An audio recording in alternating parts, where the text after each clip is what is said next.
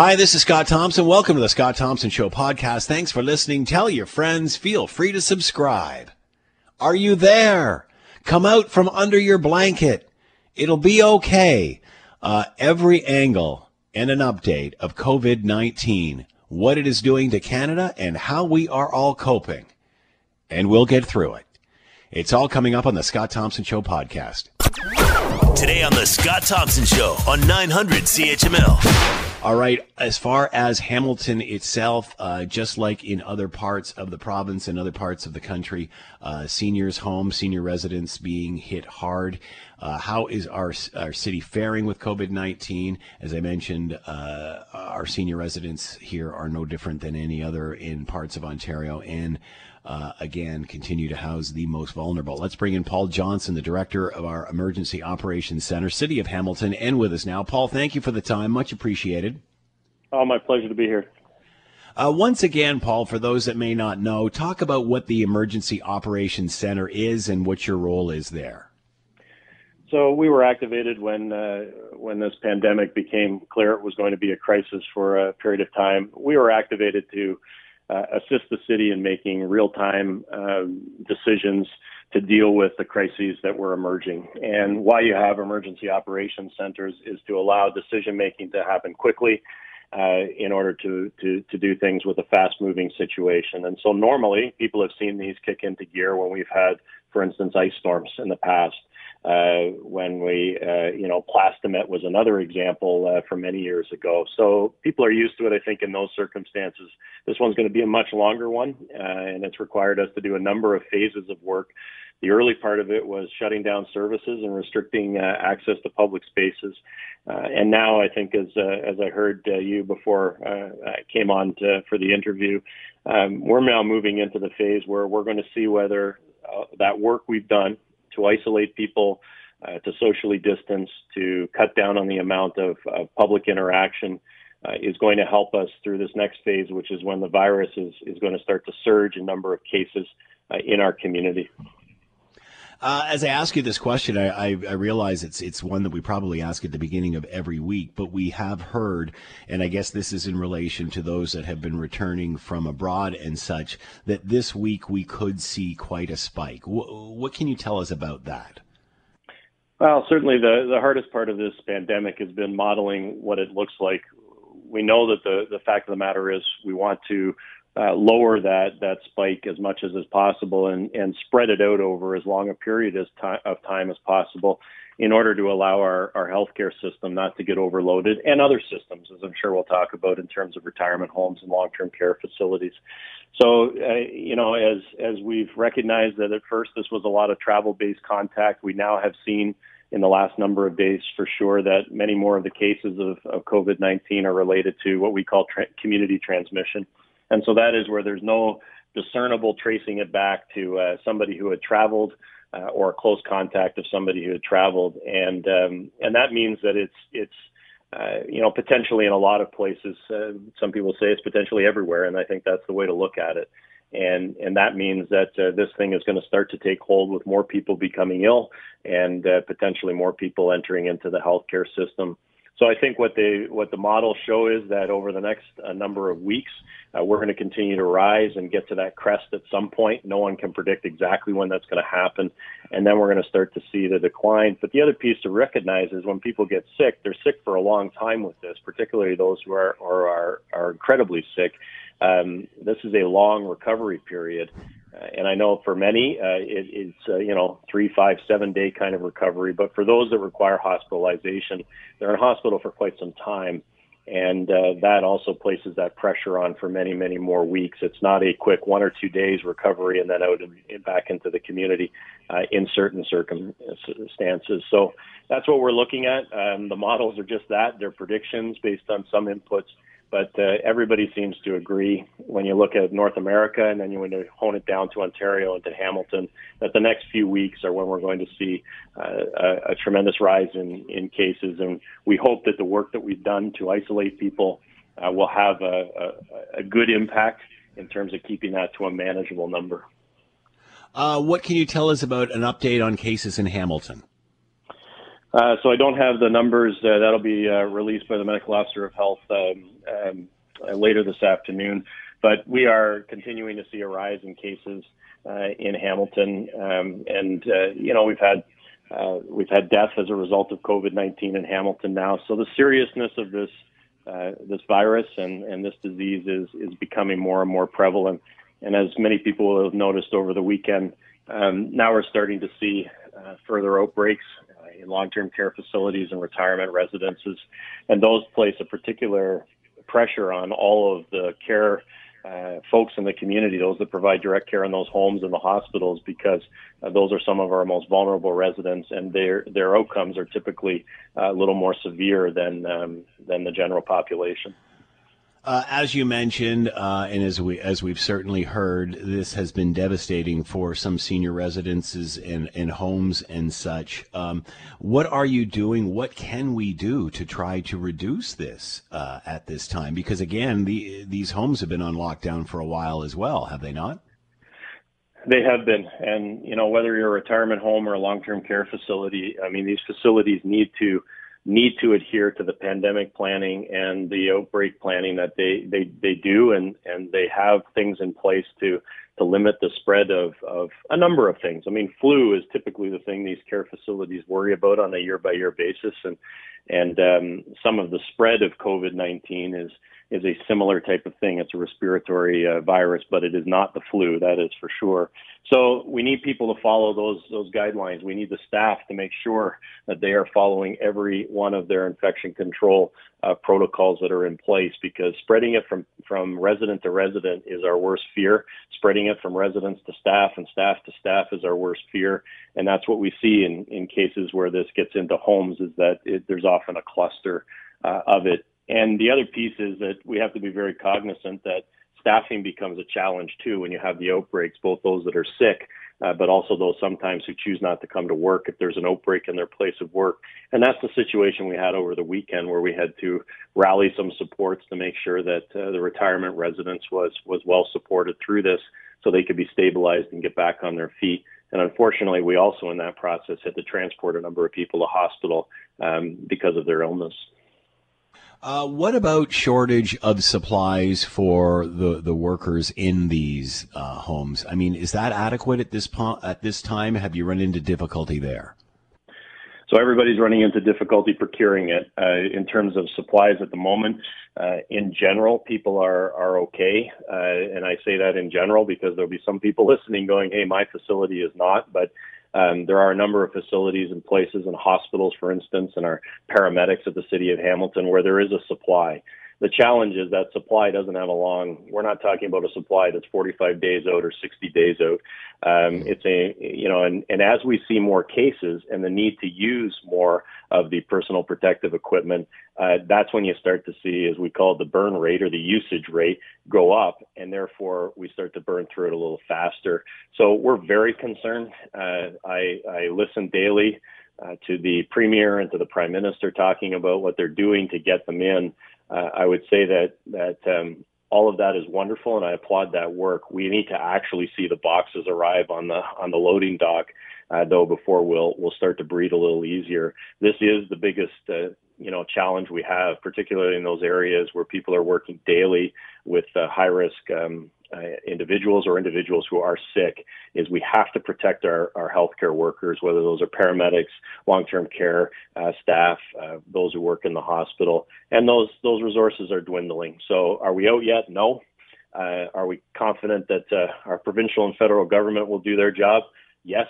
But we need to see those results, and we need to see them quickly. And we're at the point. I mean, the city of Hamilton does right now have a donation call out. We're asking for supplies.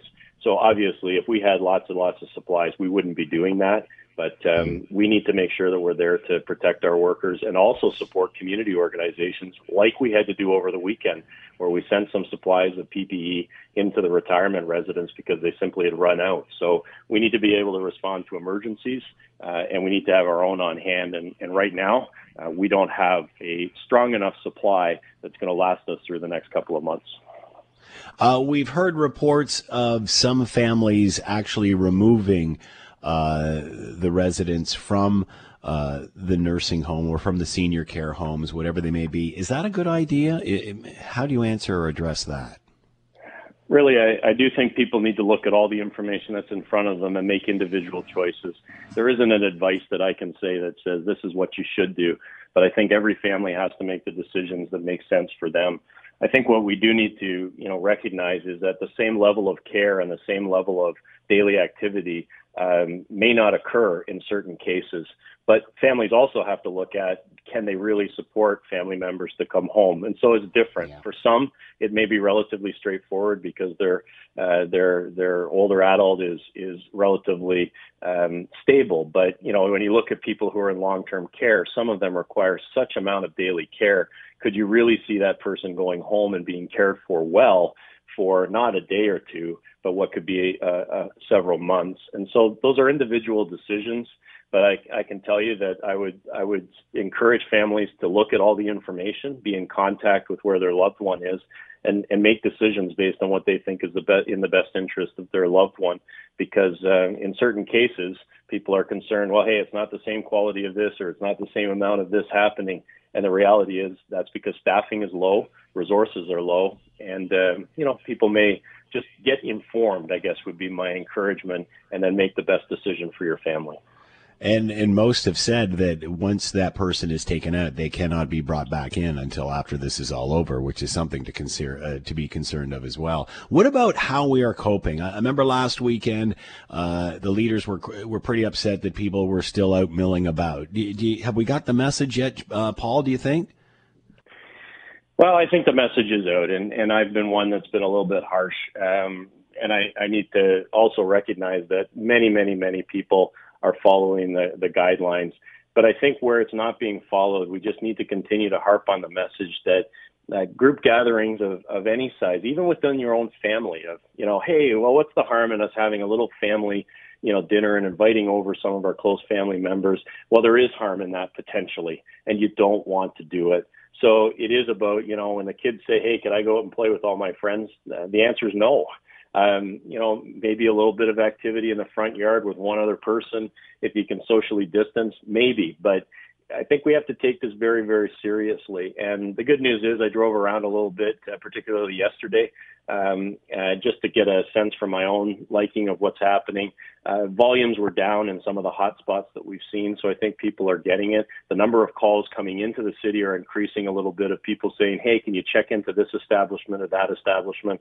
I really think there's some challenges in the volume of people. And I had to go out and do a bit of grocery shopping on the weekend, and I actually had to stand in line because where I went to shop, they were making sure they were metering the number of people coming into the grocery store. So I think that businesses are taking this very seriously. It's great to see people are taking it seriously, but I can't stress it enough. I still hear the stories of people saying, I don't care, I'm going to continue to do it. And the answer that I would give to those folks is, read just a little bit about this virus and understand the importance of all of us being in this together, and then, give your head a shake and decide whether you're really going to thumb your nose at the advice of our health professionals. Well said. Paul Johnson's been with us, director of our Emergency Operations Center for the City of Hamilton. Paul, thank you so much for the time. I know you're busy, and again, pass on to all that you come in contact with. We are grateful for all the hard work that you're doing. Thank you, Paul. Thank you.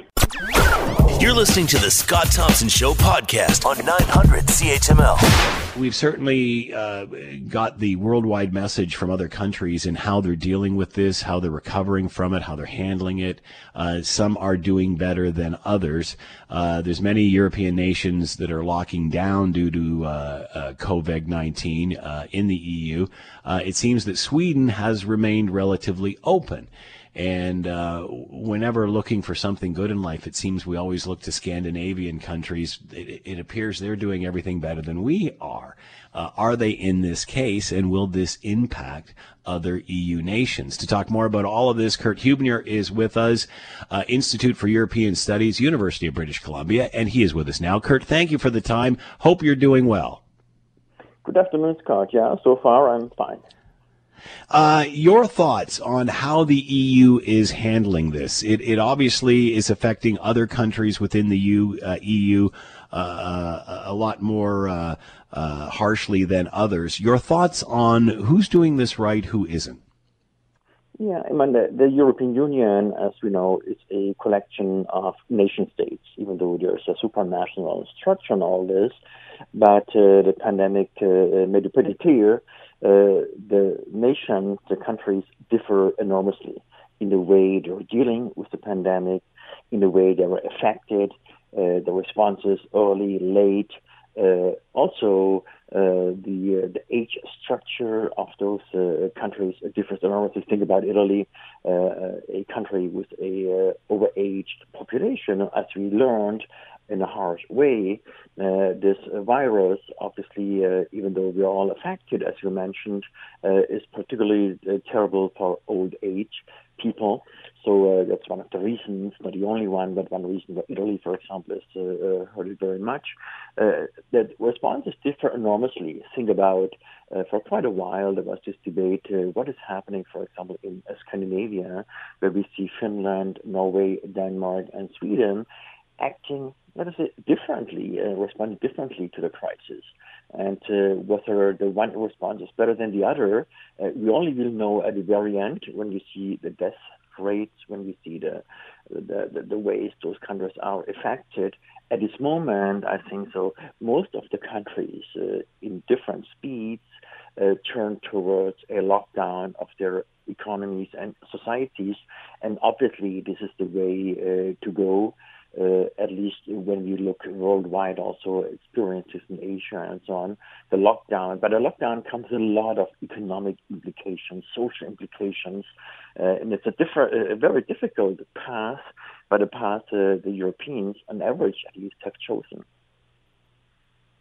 Sweden electing not to lock down everybody. Is this playing with fire? How come they don't have the cases that other centers do? Yeah, I think that the situation in Sweden is changing very quickly. The deaths per million is 36 compared to, let us say, Denmark, the next neighbor, with 28 or something like this, and Norway with 9. Norway and Denmark, very early on, they're very harsh lockdowns. I mean, those are smaller societies. It's probably easier to do, but Sweden is also a very small society. They decided to go a different path. And it turns out now that at least the death rates are higher in Sweden than in those two other countries. And the government in Sweden, just over the weekend, seems to change its sentiment and its policies. So there's also, at the moment, the restaurants were open, you could go out, schools were open. So the idea was being responsible, practicing social distancing is based on trust. And that's true. You know, we have to trust each other much, much more. Also here in Canada, you know, it needs all of us, and we have to play according to rules. Now, Sweden, like those Scandinavian countries, are famous as high trust societies. And the Swedish government tried to capitalize on that. But now it turns out in this kind of situation, trust is not sufficient. You have to make decisions, and you have to turn down and lock down all kind of public and private institutions. And I think so that is now happening in Sweden. It comes much delayed, and maybe the price will be higher than in other Scandinavian countries. We'll have to see. But the experiment, so to say, only trusting on the kind of social responsibility of the citizens so far seems to be, let us say, questionable, or at least very kind of adventurous to some degree. And things are changing in Sweden now too, when there's a kind of convergence across Europe that the lockdown is something you can't avoid. How come Sweden straying from, say, what Norway and Finland and Denmark would be doing? Yeah, I think so. It has very much to do with the idea that if you have citizens who are highly educated, who have a kind of sentiment that it's a society, and the fate of the society depends on the action of each individual. And Sweden is, in this regard, a very kind of high trust society. And I think so this was the kind of strategy that rather than restricting civil liberties, rather than shutting down public life, you can rely on the responsibility of each citizen. But again, this is a pretty difficult strategy, and it seems that it's not really working out in this way. There are situations, and that's a balancing act across the world, at least the Western world, how to balance democratic rights, openness, civil liberties with the kind of implications and the policies from a health perspective you need to take in order to slim down the pandemic. Who in the European Union is doing this right? I don't think so. There's really a country that is doing it right. I mean, we know, right. For example, there's a lot of discussion out there. What is happening in Germany? You have a very high rate of infections, but a relatively low rate of death. So how could they do this? Is it a misreporting? Are they not really very open with the figures? So the German case is one, I think. So very early on, a lot of testing is happening. Germany is testing much more than most of the countries in the Western world. And this helped them to isolate cases, to identify clusters, and then to deal with those clusters so that the spread is being restricted, I think. So testing is what it's all about. You need to have a working public health system.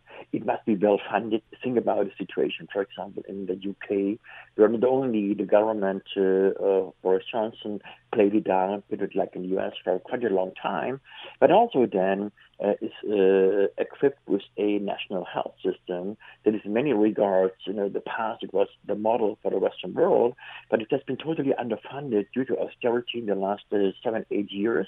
And so all those kind of institutions must be in place.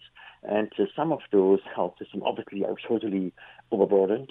The idea that you can run like this herd immunity system, also something that's happening in Netherlands to some degree, even though they don't use the word. But if you let a significant number of people get infected, they must be treated. And then the simple question is, do you have enough beds? Do you have enough personnel to deal with it? And it turns out not a single country is prepared for this kind of thing. So therefore, you have all those kind of differences. Again, another country, not in the European Union, but in Europe, Switzerland, enormous high level of infection rates, also due to open borders for quite a long time, with Italy until they closed down. And so on. So the differences are enormous. I think so each country tries to make adjustments, but the general idea across Europe is from a public health perspective, there is not a way to lock down. We see the closing of borders, the Schengen Agreement, free movement of people, goods, services, all those kind of things, has been enormously restricted. There are still goods are moving around, but even there, it's getting more difficult. And so the price for all this is very, very high. You talked about testing, Kurt, and many have said that is the key, is to finding out exactly who is testing positive and who is not, and then quarantine those that are testing positive.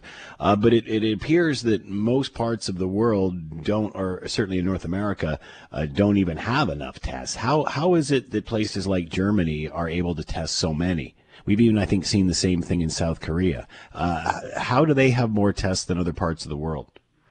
Yeah, it's a combination of public sector and private sector initiatives very early on. In late February already, some of those even smaller companies were aware that something big is emerging. And so they came up with, first of all, with generating the right kind of test kits. Those kind of test kits have not been available because it's a new virus. So they came up with those test kits. They are pretty reliable in the meantime, at least the ones produced in this part of the world. And they started to do mass production. And we're actually also exporting a lot of those test kits around the world, not only to Germany, but the production line was in place early on, put it this way. So to some degree, there was more, let's say, public attention to all that. Politics was much more observant than in some other parts of the world. And this also makes you do, you need a lot of, you need the right kind of political class, not only parties, not the governments, the right kind of debate, openness. Particularly compare this to a situation like in the U.S., for example, where for quite a long time, over weeks, it was played down. So how would you, if your president tells you everything is easy, we can handle it, it's not a problem, why should anybody really get prepared? So the situation in some parts of Europe was in this regard different, and it speaks again for the importance of open societies that you can do those kind of things and can start discussions and can, the politicians are getting pressed to move forward in time. Kurt Huebner has been with us, Institute for European Studies, University of British Columbia. Kurt, thank you so much for the time. Much appreciated. Thanks so much, Scott. Take care. All right, let's bring in Dr. Andrew Glencross, Senior Lecturer, Department of Politics and International Relations, Aston University in Birmingham. Thank you for taking the time, Andrew. Much appreciated. Nice to speak with you today, Scott. How significant is it that Boris Johnson has been admitted to the hospital now with COVID-19? How is he doing?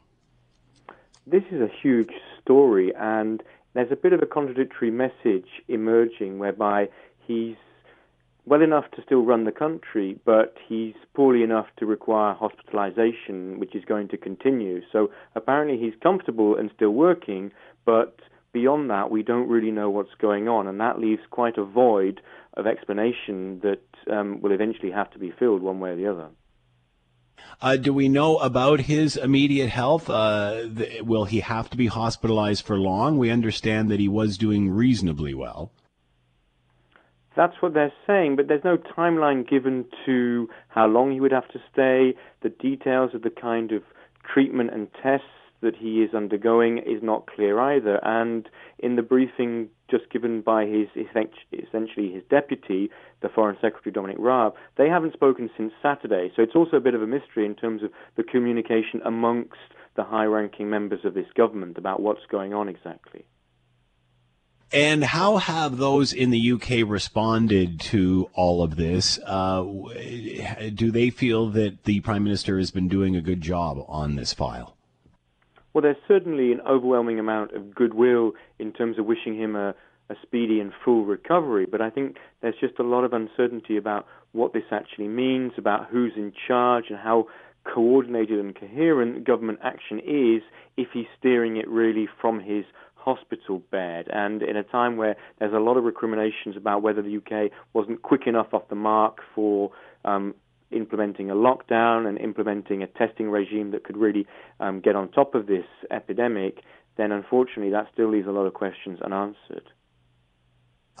Should those in the UK be concerned about who's next in line or who is running the country? Is that actually an issue at this point?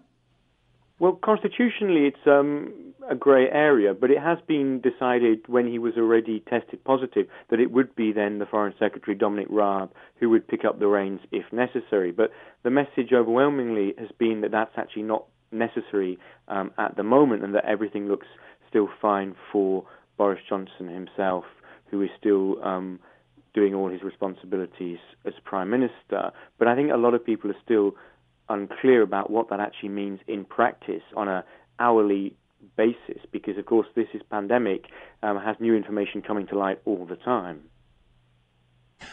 We also heard from the Queen over the course of the weekend, offering some words of hope and such, and that only, I understand, the fifth time that she has done that during her reign, other than for the typical regular outings that she does do. How significant is it to hear from the Queen at this time? It was hugely symbolic and hugely important when it comes to providing a message of reassurance, a message of unity at a time of national crisis. And of course that would have been steered by the government itself, which must have decided that the time was right to get that message across. But I'm certain that the Queen herself would have wanted to be there in this hour of need for the people of her country. And I think the message has gone down exceedingly well, just as the government intended. We're certainly hearing and seeing the parts of the world that are still waiting for a peak, still waiting for this thing to level out. Where is the UK with COVID-19? How are you coping? Well, it is a waiting game, and it's a really terrifying waiting game at times, especially if you're on lockdown and isolated socially and also mentally. But the peak is estimated to come in the UK by mid-April, and we're hoping to have some good news to that effect in the coming days, whereby we can start seeing the worst is over. But of course, that still doesn't answer the question of how to deal with the secondary phases about then reducing the conditions of the lockdown and being able to stay on top of that, whilst in winter we know that there will also be another wave of flu patients coming into hospital.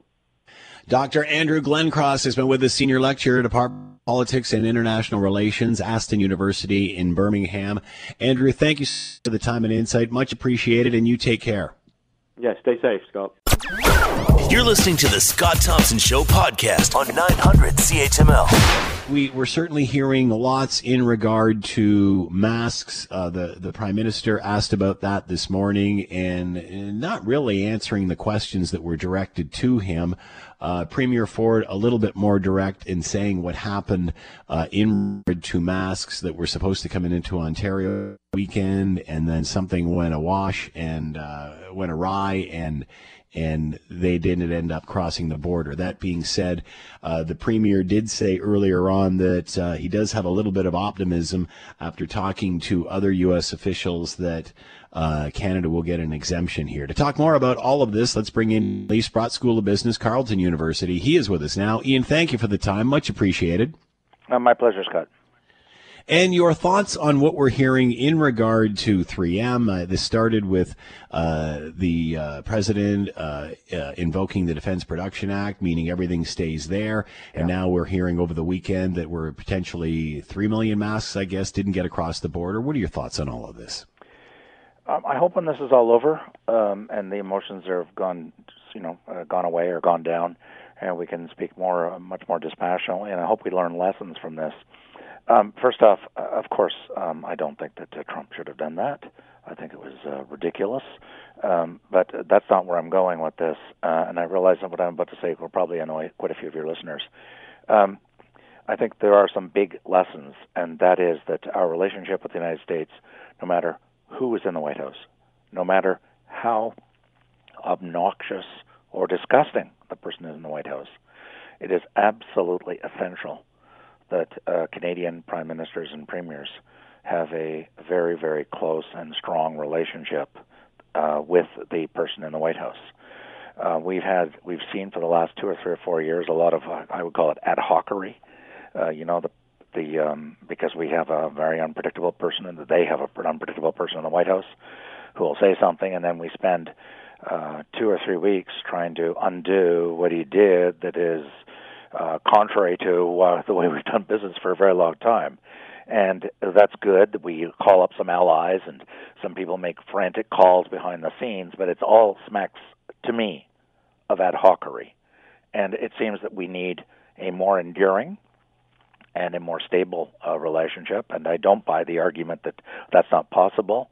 You know, when I hear people saying, oh, well, there's that idiot in the White House, it's like the quarterback who never makes it to the playoffs and says, well, it's not my fault. The other team keeps tackling me before I can throw the ball. Yes, your job as the quarterback is to deal with those nasty guys out there that want to tackle you all the time, and you want to get past them before they tackle you. It's called leadership. And I think we have made mistakes, too. Yes, we're dealing with an unpredictable person. Yes, he does disgusting things and says disgusting things. But I don't think that when we have responded in public and attacked him in response, I don't believe that is producing, I don't believe it's strategic. I don't believe it's producing what is in our national interest. I'm very Kissingerian. You talked about lessons. What lessons should we learn here? That we need to develop a much deeper relationship with the states so that these events don't bubble up in the first place. I'm thinking to the relationship between Reagan and Mulroney in recent times.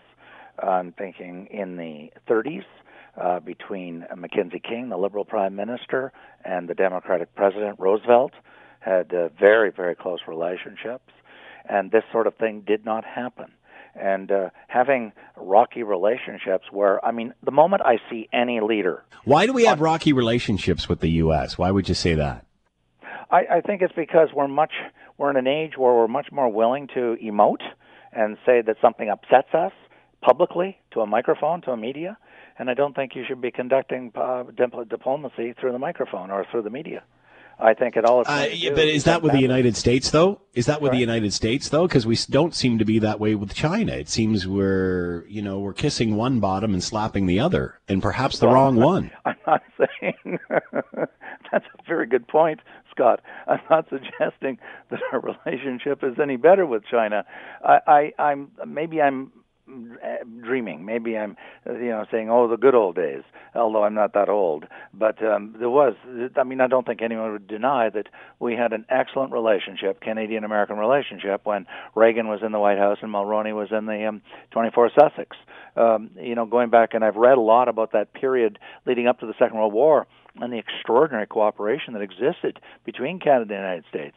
When C.D. Howe, the famous business liberal prime minister, became the minister of everything and was negotiating with the Americans left, right, and center to build up the productive capacity of Canada to build tanks and ships and planes and guns and the whole nine yards.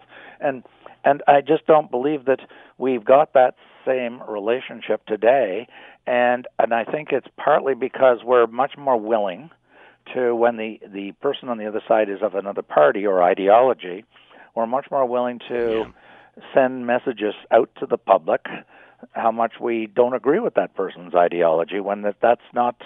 I'm by the way, for those who think this is really crazy, I'm really channeling my inner Henry Kissinger, who made this argument all the time. He says, don't criticize other governments in public. Plain and simple, full stop, stop right there. And he won a Nobel Prize. Where is 3M on all of this? They seem to be caught in the middle. What is their role? They are. I'm very skeptical of CEOs that go public because they start to freelance as politicians and they're not politicians. I'm not saying that they should just lie down and just take it. That's not my point. They should be conducting all of this behind closed doors, as we should, as our premiers should.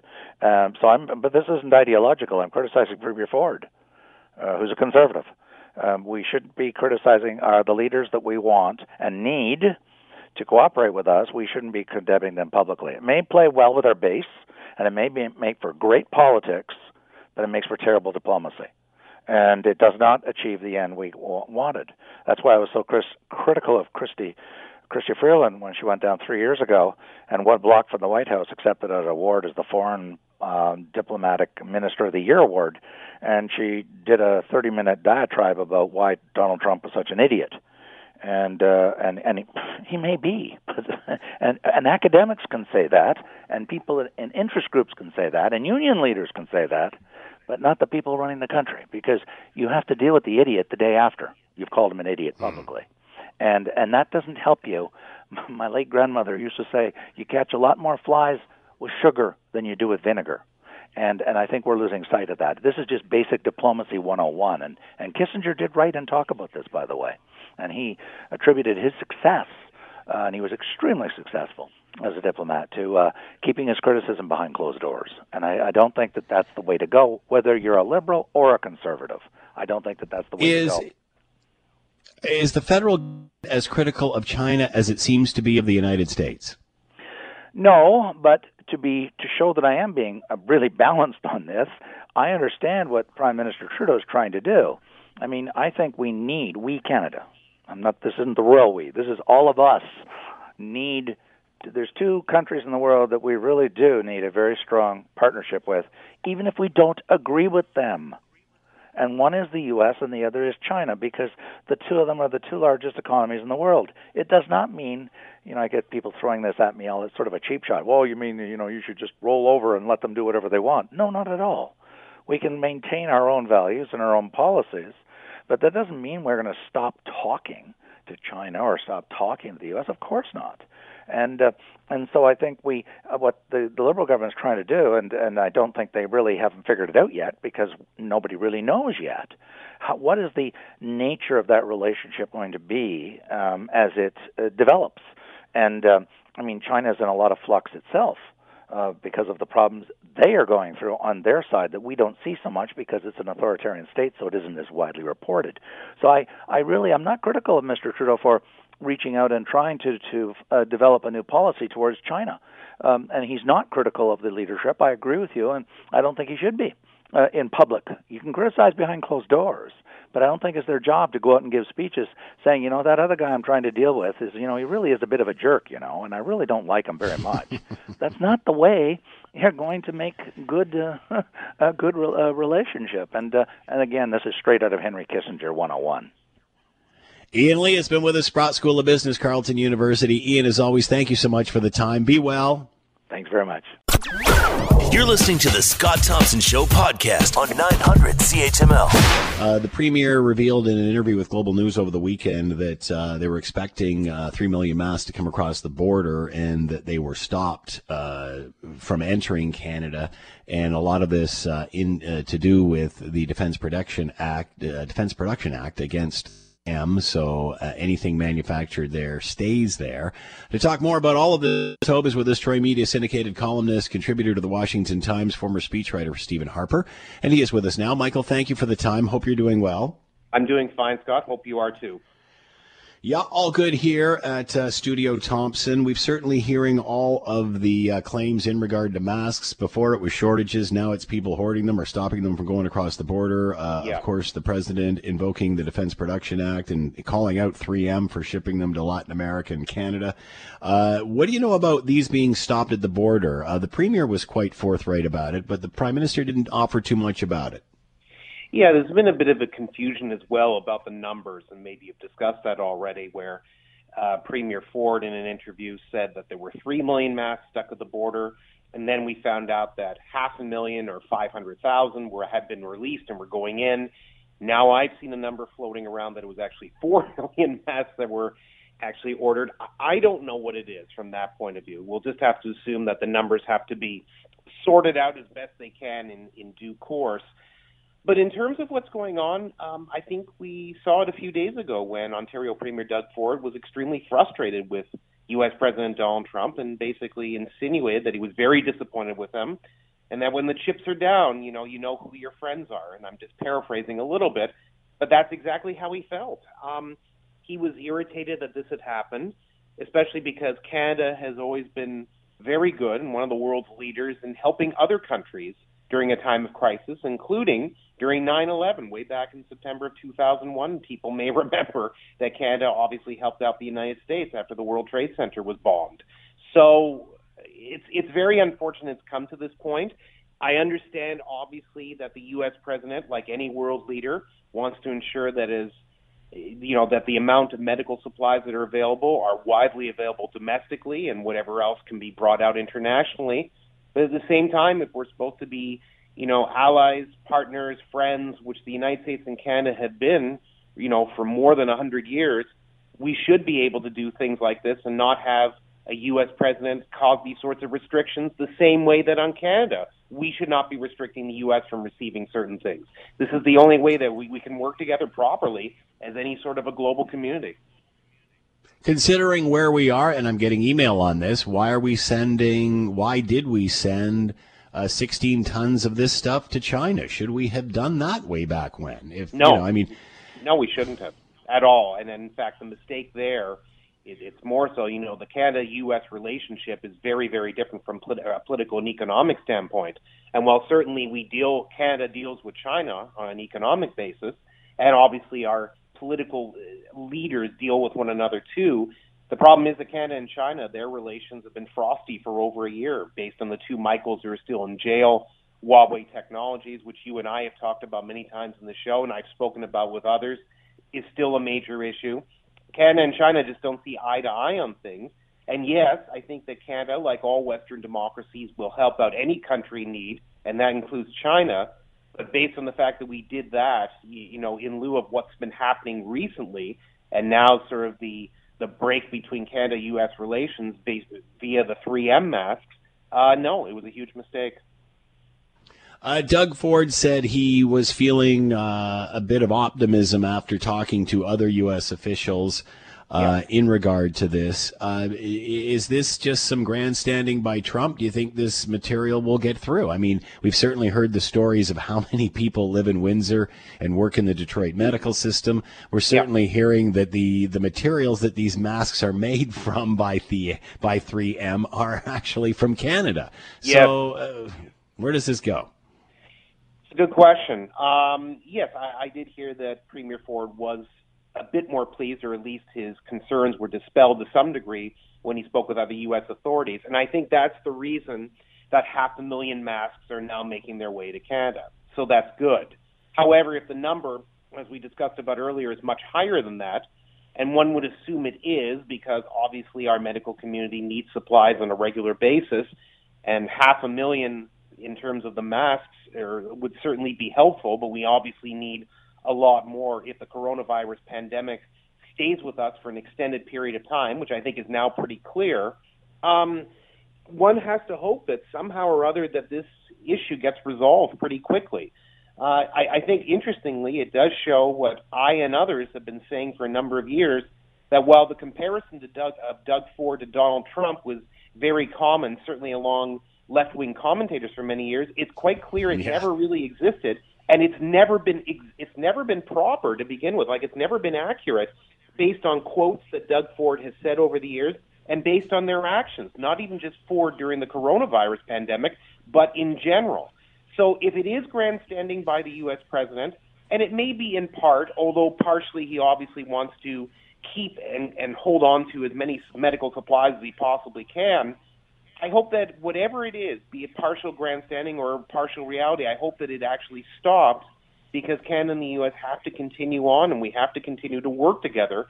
And if this level of trust that has existed for the most part, most of the history between our two countries, with the exceptions of periods like the War of 1812, some of the anti-American sloganeering that we may remember under former Liberal Prime Minister Jean Chrétien around here, we know that there have been little issues of iciness that have existed, but generally speaking, Canada and the U.S. have been on the same side and have worked together in many different capacities. We have to hope that whatever this is coming from Donald Trump, that it stops, and maybe these amount of 3M masks coming forward is a sign that it was just a temporary measure, or a temporary measure of grandstanding to some extent.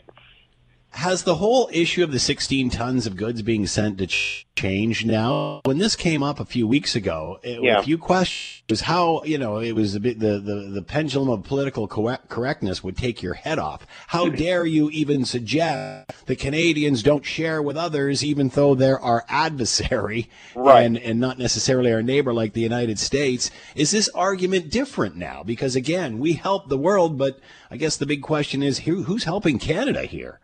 Right. Well, I guess the question is, was the argument ever different to begin with? If Canada and China just don't see eye to eye on issues, it doesn't mean that Canada should basically take a big black marker and just cross out China, or red marker if you wish. We're not in school right now, so it's kind of hard to decide which one to use on your desk. No, but let me ask you this, Michael. Should we have asked for the 2 Michaels back before we sent the 16 tons of supplies? Is that not a reasonable ask here, considering what China has put the rest of the world through? It's not unreasonable. I agree with you, Scott. I just think that a lot of bargaining on that level has been put by the wayside just because of the concern over the pandemic that we're dealing in. I mean, but interestingly, as we know, we don't have to go through the laundry list of them, there are certain countries that are working or dealing with one another who have very little to do with each other, either in political and economic terms. You can think a few weeks ago, for example, when Cuba sent a whole group of doctors down to Italy to help them when the COVID symptoms were going sky high in Italy, which thankfully they're not as much right now, although there's still an issue there in that country, especially in the northern region. That was kind of interesting in itself, not because Italy and Cuba don't deal with one another, but their relations are obviously very minor. But in this case, it was one country helping out another country in a time of need. So the fact that Canada decided to shift those 16 tons over to China at that point, even though all these issues, including the 2 Michaels, are going on, it certainly makes sense because as a global, as a global country, a global community in general, we should be working together on some level. But on the other hand, if China is not willing to reciprocate, and I think this is something I mentioned with you as well, if they're not, then the question is, why should Canada continue to engage? Why should any country continue to engage? The Chinese have not been honest with us from the very beginning when it comes to, or at least based on U.S. intelligence reports and various other things we're seeing, it looks like, there's a lot of questions behind China's number of confirmed cases of coronavirus and total number of deaths. But even putting that aside, China hasn't really worked properly with a lot of other countries for the most part, with the exception here and there. I mean, they gave support. I'm going to have to cut you off there, Michael. We're plumb out of time. Michael Taube has been with us, Troy Media syndicated columnist, contributor to the Washington Times. Thank you, Michael. The Scott Thompson Show, weekdays from noon to 3 on 900 CHML. This is the Scott Thompson Podcast, available on Apple Podcast and Google Podcast, or wherever you get yours. And don't forget to subscribe, rate, and review so you don't miss a thing. I'm Scott Thompson, and thanks for listening.